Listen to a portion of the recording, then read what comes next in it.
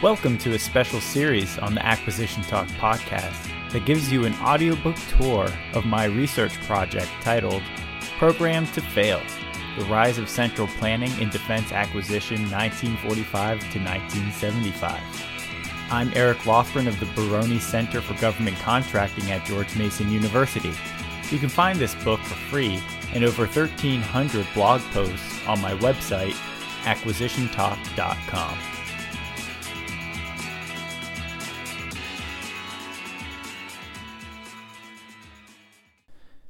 In this episode, we take a look at the history of unification of the armed forces under a single Department of Defense. Even today, we hear calls for the elimination of duplication, competition, and overlap between the military services. Proponents believe that military affairs can be brought into a state of perfection. But could you imagine if the government decided that only IBM could build computers, or only Ford could build cars, and only AT&T could provide telecommunications?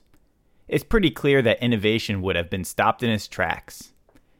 Unification under a single Secretary of Defense, however, was not sufficient to bring on its own centralization and top-down control of weapon systems desired by its proponents. The Secretary's most important tool became the budget process for dictating the objectives and the activities of the military services. Yet this required a revolution in defense management under the banner of program budgeting, a revolution that could not come to fruition during the 1950s. The following provides an overview of two chapters.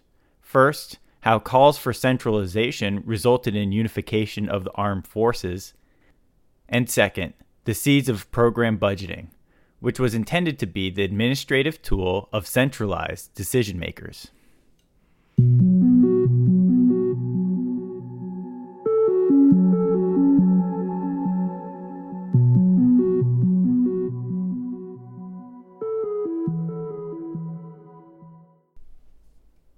The story of how the United States military became centralized and sclerotic really started during its most innovative period of World War II. In April 1944, the Second World War continued to rage with stalling Allied advance in Italy, the Marines fully engaged in island hopping in the Pacific, and the D-Day landings in Normandy still a few months away. Victory was perhaps not obvious to those fighting the war, but back in Washington, D.C., top officials were already discussing what came next. Army Chief of Staff General George Marshall set the pieces in motion for centralization. He complained that a lack of unity had handicapped the war effort. Army and Navy advocates could not coordinate their forces in theater, nor could they coordinate procurement and supply. His concerns led to a series of congressional hearings. There, Secretary of War Henry Stimson carried forward General Marshall's arguments. Quote, "There have been in this war, in spite of the earnest efforts of military leaders of the two services at cooperation, many duplications of time, material, and manpower, with the loss of effectiveness, resources, and power such duplications inevitably produce." End quote. Several men followed Stimson with examples of this duplication, including General Marshall's deputy Joseph McNarney. He brought a chart showing how military services should be united under the Secretary of the Armed Forces, who would reverse the traditional bottom-up process. The central tools of the Secretary would be a unified budget. Here's a quote from Lieutenant General Joseph McNarney. Quote, "Now, the Army and the Navy submit separate budgets. They are not coordinated by any single agency. The control of the money, of course, is not just what makes military forces work, it's what makes the world go around. That's one great unification." End quote. After 3 full days of testimonies from the War Department about the need for centralized decision-making, the Navy had finally had its first witness.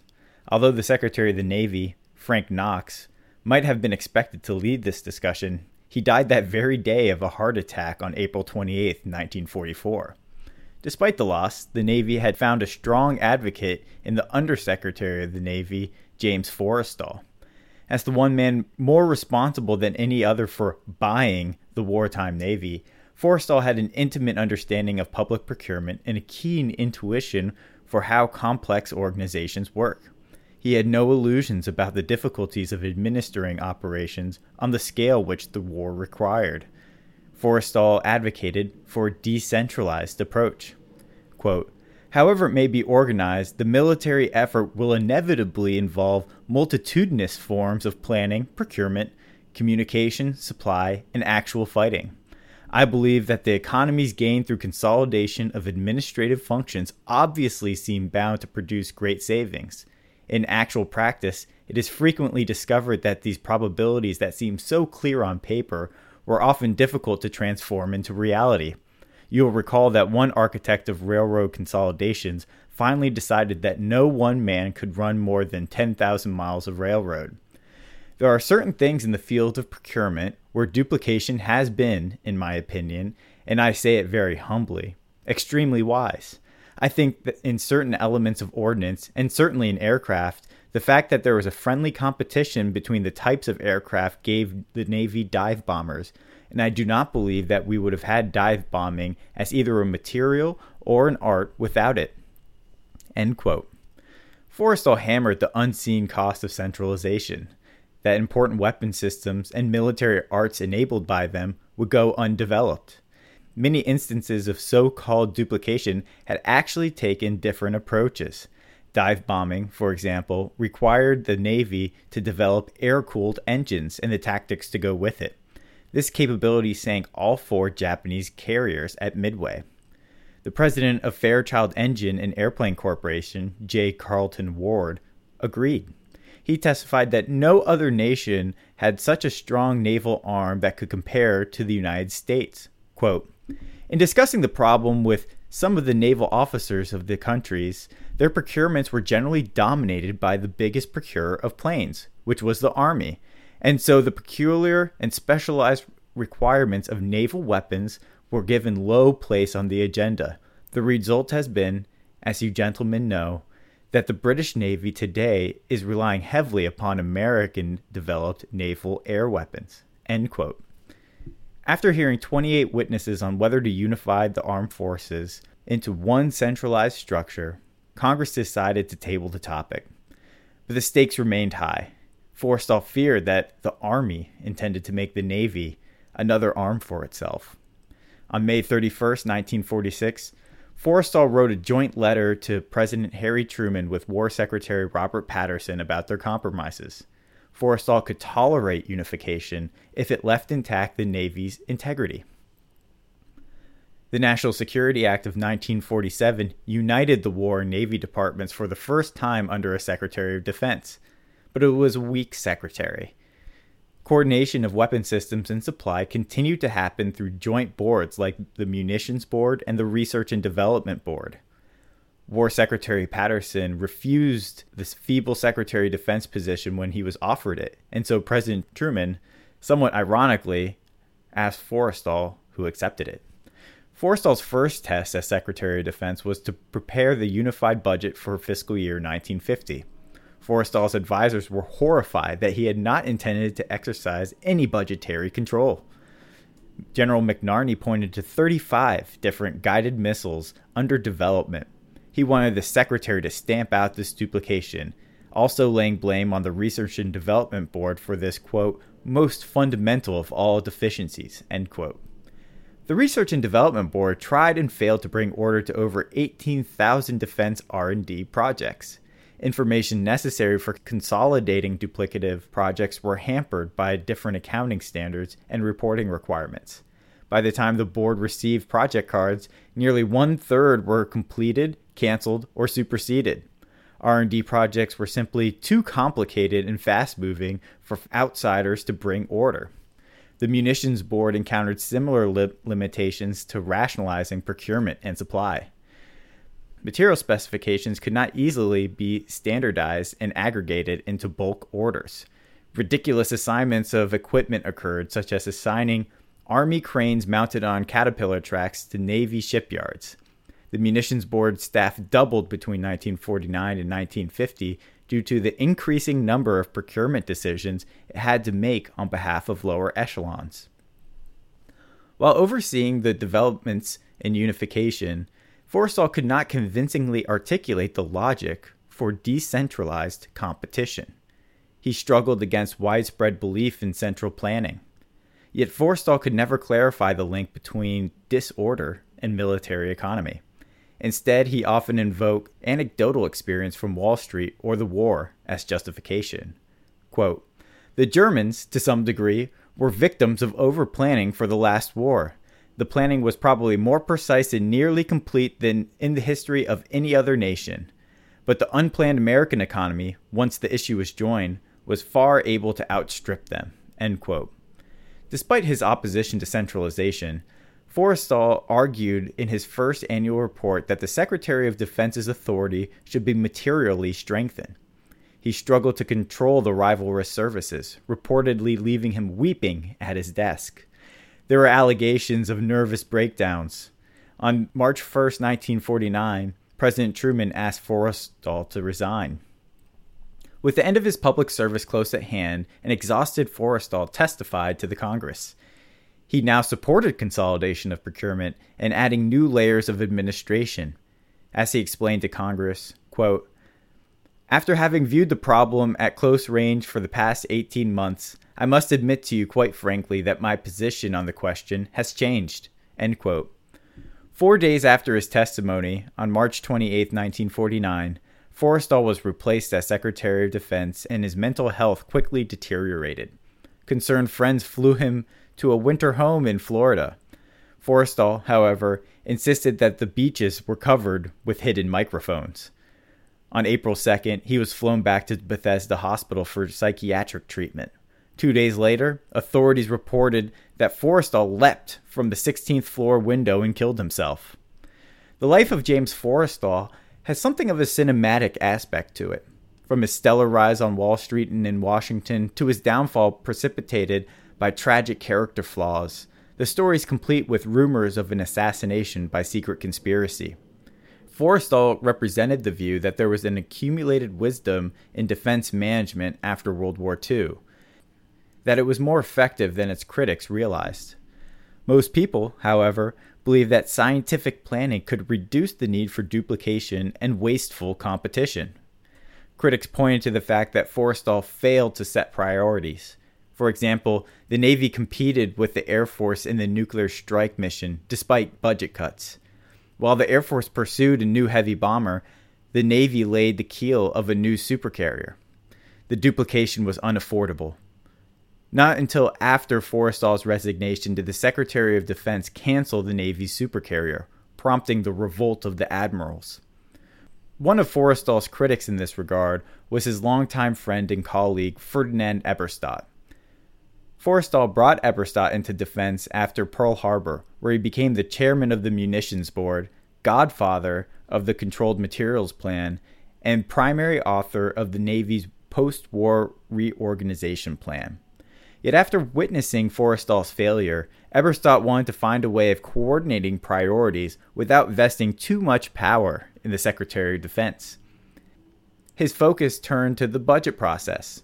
Before Congress, Eberstadt testified, quote, "The National Security Act recognized the importance of the budget function and, in effect, made it the principal means by which the Secretary of Defense carried out his duties to establish policies and programs, and to take appropriate steps to eliminate duplication and overlapping among the departments.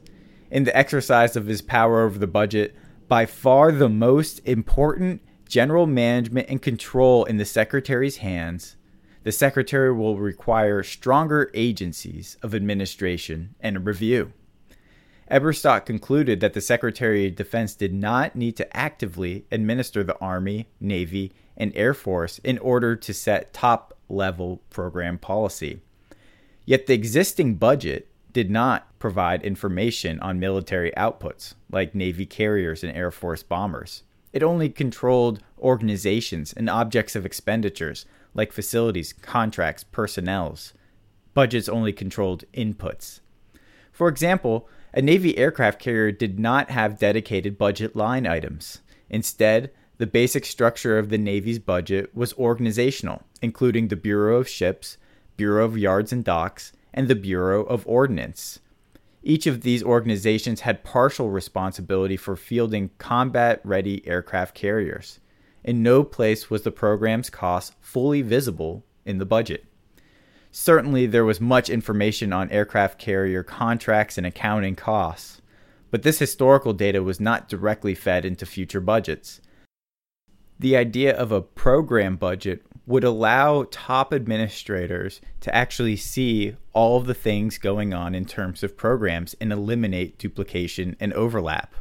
No longer would you see inputs, and instead you would see outputs. Eberstadt personally saw to writing the budget reform into legislation.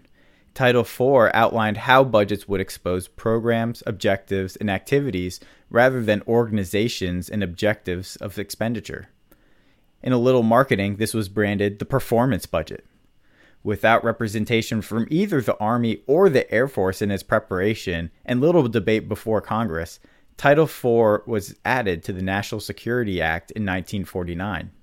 Yet the first program budget, scheduled for fiscal year 1952, never got fully implemented.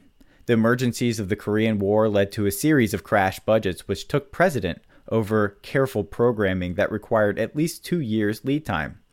For several years after Title IV was enacted, the performance budget remained very much a paper plan. For the Army, where the organizations and programs misaligned, some scoffed at it and passed budgets whether or not the program has caught up to it. The Air Force, which organized itself around the program concept, was still regarded by many, including some of its own staff, to be an opportunistic and largely unplanned organization. In a book entitled Program Budgeting, Theory and Practice, Frederick Mosher analyzed the Title IV budget reforms. By the time of the book's publication in 1954, the 40-year-old Mosher had already a prolific career as a scholar practitioner. Mosher was born into public administration royalty. His father was a respected administrative scholar and school dean. Mosher's practical experience came from working for the City of Los Angeles, the Tennessee Valley Authority, and the Army Air Forces. His scholarly pedigree came with a Harvard diploma, a Syracuse professorship, and lead role as editor for Public Administration Review, during which time he published Program Budgeting. Mosher emphasized the fundamental changes brought on by the budget reforms. As Mosher argued, quote, "The performance budget represents quite a radical departure from previous practice and previous ways of thinking. It is simply that when we budget and authorize funds, we are providing for things to be done rather than for things to be bought. Money are furnished for activities and functions rather than for purchases and payments. Almost our entire experience and heritage in government financial control is the other way around. In a sense, this amounts to substituting ends for means as the focal point of financial planning and control. The difference is not merely one of technique and method, it is a basic departure in the way of thinking. It is not surprising that the performance budget has not been accomplished overnight.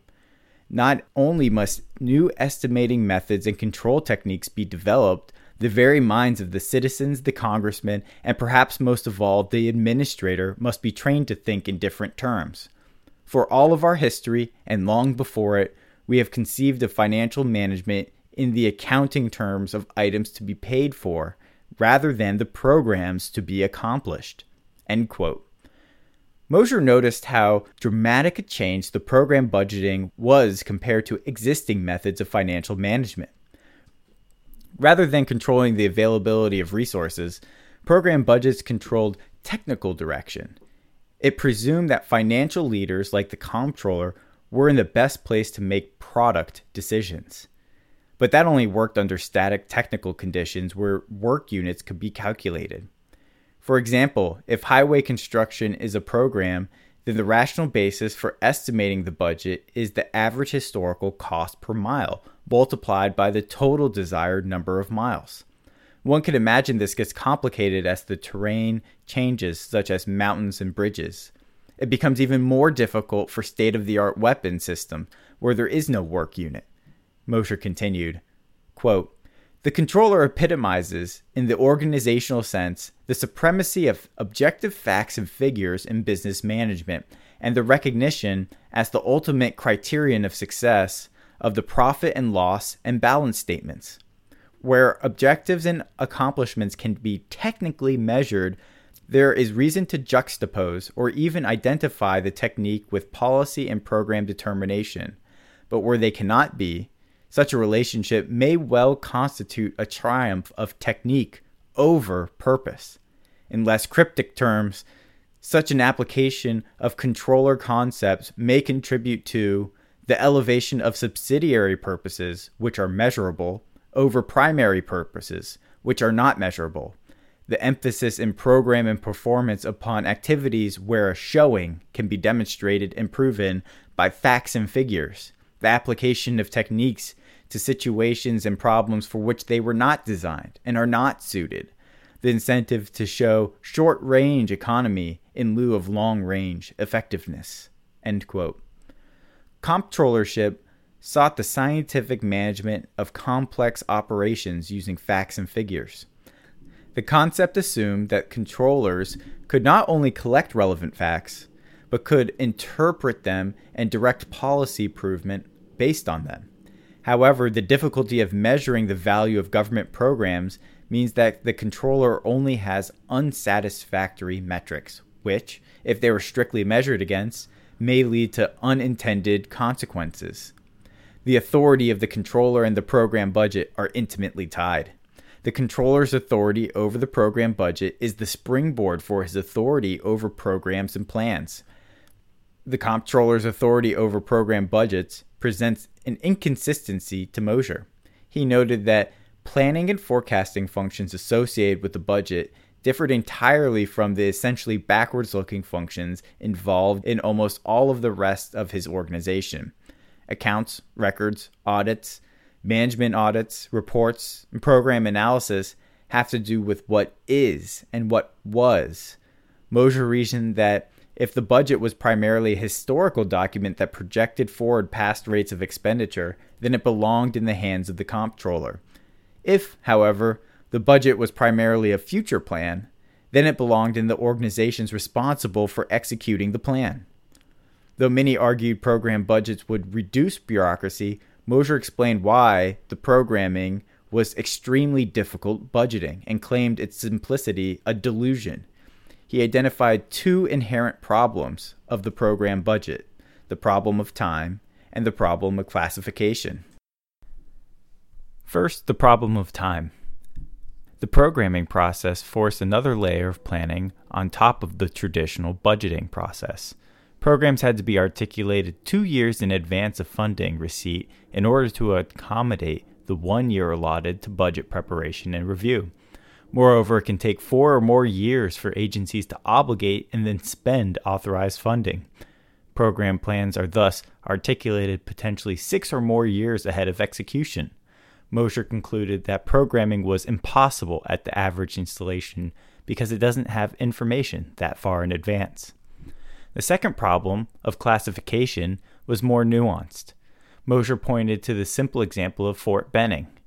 The commander should plausibly have all his functions funded through a single source aligned with his military program. However, in support of Fort Benning is a medical facility. Should the head of the medical facility report through Fort Benning's commander and his military program, or through the Surgeon General and his medical program?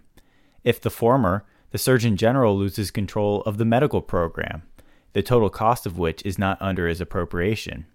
If the latter, the commander at Fort Benning, a multifunction organization, begins to lose all control over his subordinate, with each of them reporting to a different program and boss.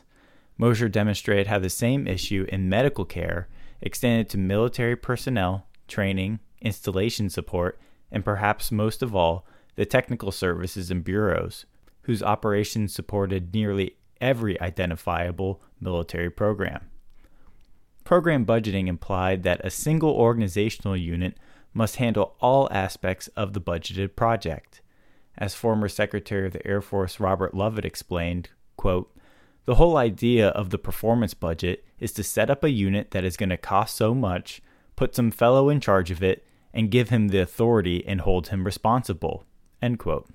The result is strong central direction from the staff because the program was devised prior to the performing organization. The Air Force aligned themselves to the program budget from the start because they did not have a long history of in-house technical services or bureaus. The Army and Navy did not adjust so quickly.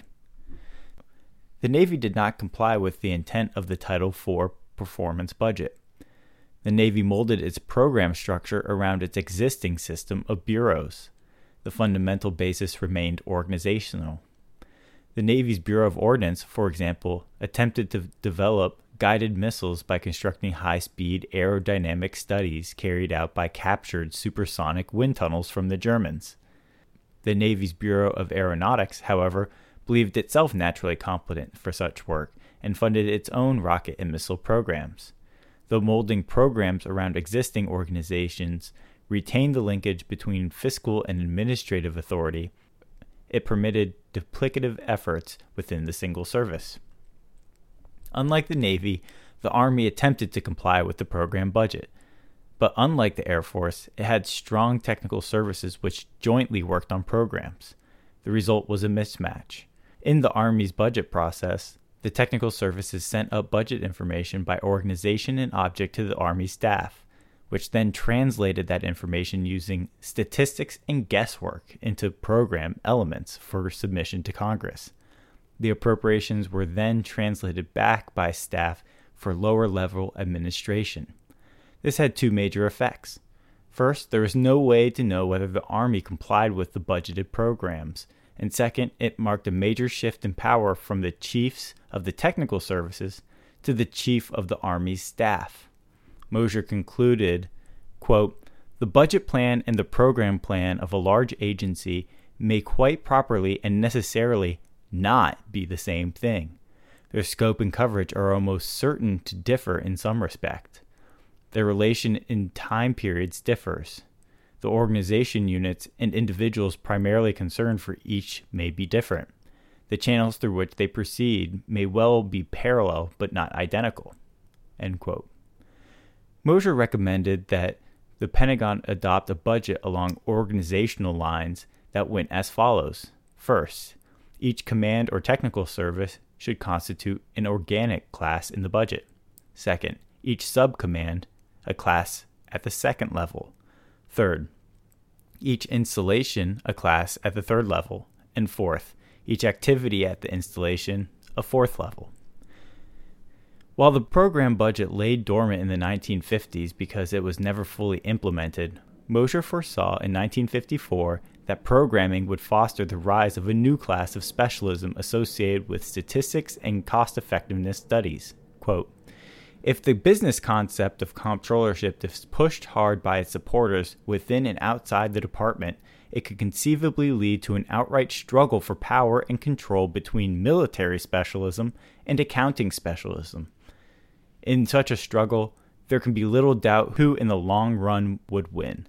More likely is a gradual emergence of a compromise involving the absorption of a new type of specialism, more or less divorced from military command and planning channels, responsible for dollars, numbers, records, and budgets." End quote. The takeover of military weapons choice by accounting specialists and the destruction of the Navy's bureaus and Army technical services were still in the future. For the program budget wouldn't take hold of the Pentagon until the rise of a comptroller from the automotive industry, Robert McNamara. Thanks for listening to this introduction to an acquisition talk series called Program to Fail, The Rise of Central Planning in Defense Acquisition 1945 to 1975. Stay tuned as new episodes are released. For more information, or if you'd like to provide feedback to me, please visit acquisitiontalk.com. Thanks again.